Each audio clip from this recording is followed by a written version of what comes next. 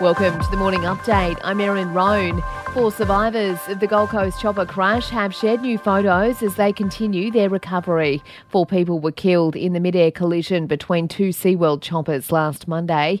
2 New Zealand couples who survived say they are eternally grateful to have been spared and have expressed their deepest sympathies to those who were killed and their families.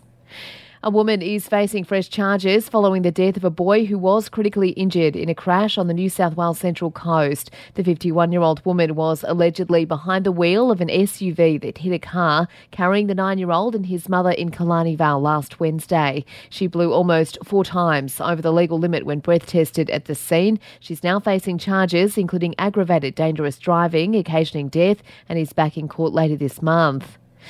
A tsunami warning in Vanuatu has been withdrawn after a magnitude 7 earthquake hit the country. 280,000 people live across the nation's 80 low-lying islands. There are no reports of any casualties, though. Russia claims to have hit buildings housing Ukrainian troops, killing 600 personnel there. The Kremlin claims the attack was revenge for a Ukrainian attack just last week. And the major banks are encouraging customers to know how to spot a scam after losses to fraud of more than $500 million last year. Australian Banking Association Chief Executive Anna Bligh says everyone needs to remain alert, especially those who are a bit older. These are seriously organised criminals and they will use every trick in the book to convince customers to hand over their money and their personal details.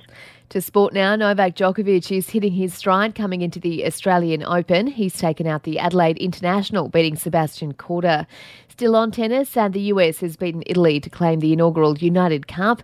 And in the men's Big Bash, the Sixers have taken a 7-wicket win over the Thunder in the Sydney Derby. And for even more sports news, make sure you check out the Sports Update. You'll find it wherever you're listening to this show. In entertainment news, Nicole Kidman and Keith Urban joined tens of thousands of fans at the opening night of Elton John's farewell Yellow Brick Road tour in Newcastle. The couple jumped on a private jet from Sydney to catch the gig at McDonald Jones Stadium.